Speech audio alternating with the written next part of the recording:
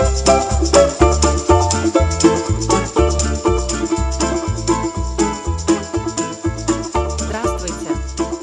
and welcome to this episode of Learn Russian. Today I'm going to talk a bit about Russian verbs and how to choose which aspect to use, imperfective or perfective. I hope it will help you as you continue studying Russian. If you're in one of my classes and you have your verb book, you can follow along on the Verb Aspect page near the end of the book. Verb aspect or imperfective and perfective verbs could be considered one of the more difficult things about Russian. The English word aspect and the Russian word vid are both related to the idea of seeing. You choose a verb in Russian depending on how you see the action. It involves some interpretation on the part of the speaker. I'm going to give some examples and try to make your choice of imperfective or perfective a little easier. Imperfective verbs are the ones that we tend to learn first. The verbs читать, писать, говорить are all imperfective. They have a past, a present, and a future tense. Regardless of tense, though, the imperfective has certain characteristics. The first meaning of imperfective verbs is for an action that is a process. A process can be expressed a few ways. In English, we can express it by using the ing form of a verb. For example, he was writing, she is swimming, they will be listening. Notice that you can use ing in the past, present, or future. In Russian, those sentences would be он писал, она плавает, они будут слушать. Another way of marking a process is by saying how long you're doing the action. Time expressions like all day, for 2 hours, for a minute can really help you to recognize that an action is a process. Watch for phrases like весь день, 2 часа, минуту, and others that can answer the question how long. Мы весь день играли в футбол. We played soccer all day.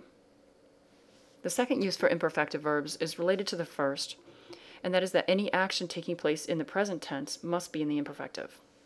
If you think about it, that should make sense, since if an action is happening now in the present, it must still be in process. So meanings number 1 and 2 overlap. Another reason for this is that the perfective verbs have no present tense. So in the present, you have no choice, the verb has to be imperfective.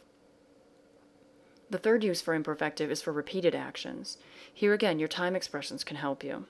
Watch for words like often, sometimes, never, every day, часто, иногда, никогда, каждый день. There are many more words like these. They answer the question, how often, как часто. Мы часто ходили в кино. We often went to the movies. The fourth meaning for imperfective is called naming an action, and it's probably the hardest one to describe.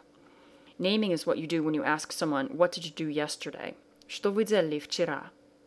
You're asking the person to name the activities he or she was involved in. He could answer, Я плавал и играл в футбол. I swam and played soccer. I'll add a fifth meaning here, although students at our lower levels might not see it.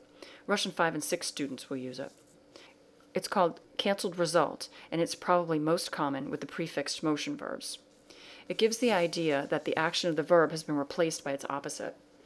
For example, you can say, Утром к нам приходил Андрей. In the morning, Andrei came over to our house. The verb приходил means to arrive or to come over, but since it's used in the imperfective here, it has the meaning that Andrei came to our house, but then he left, so he's not here anymore. It's as if the arrival expressed in the verb has been canceled. Now on to perfective verbs. As you'll see, they're quite different.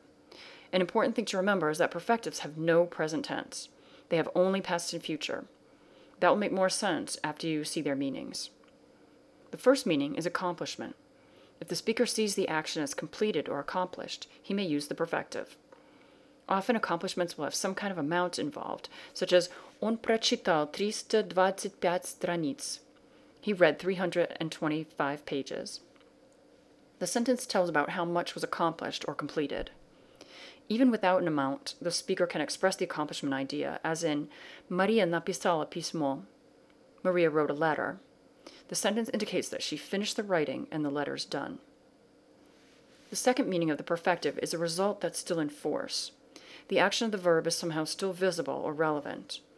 If you say «Посмотри, мы открыли окна», look, we opened the windows, then the windows are still open. You could say in English, we've opened the windows, because in English the present perfect has the idea of still being relevant too. The third meaning of perfective is a series of actions where each is completed before the next one begins. You could say, Мы поужинали, потом пошли в кино. We ate dinner, then went to the movies. In that sentence, the dinner was done before we went to the movies. The word потом can help because it introduces a new action in the series.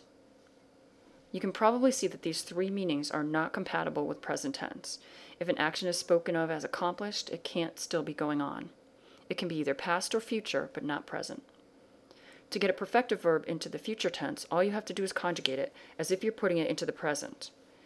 What looks like present will actually mean future. So, он прочитает means he will read and finish reading.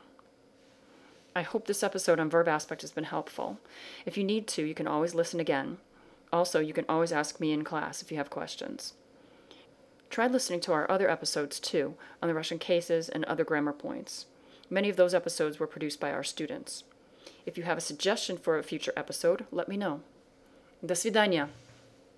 Ты заря, моя зорюшка, зорюшка вечерняя, ой, Лешеньки, зорюшка вечерняя, как в осеннем-то море, там лежала кладочка.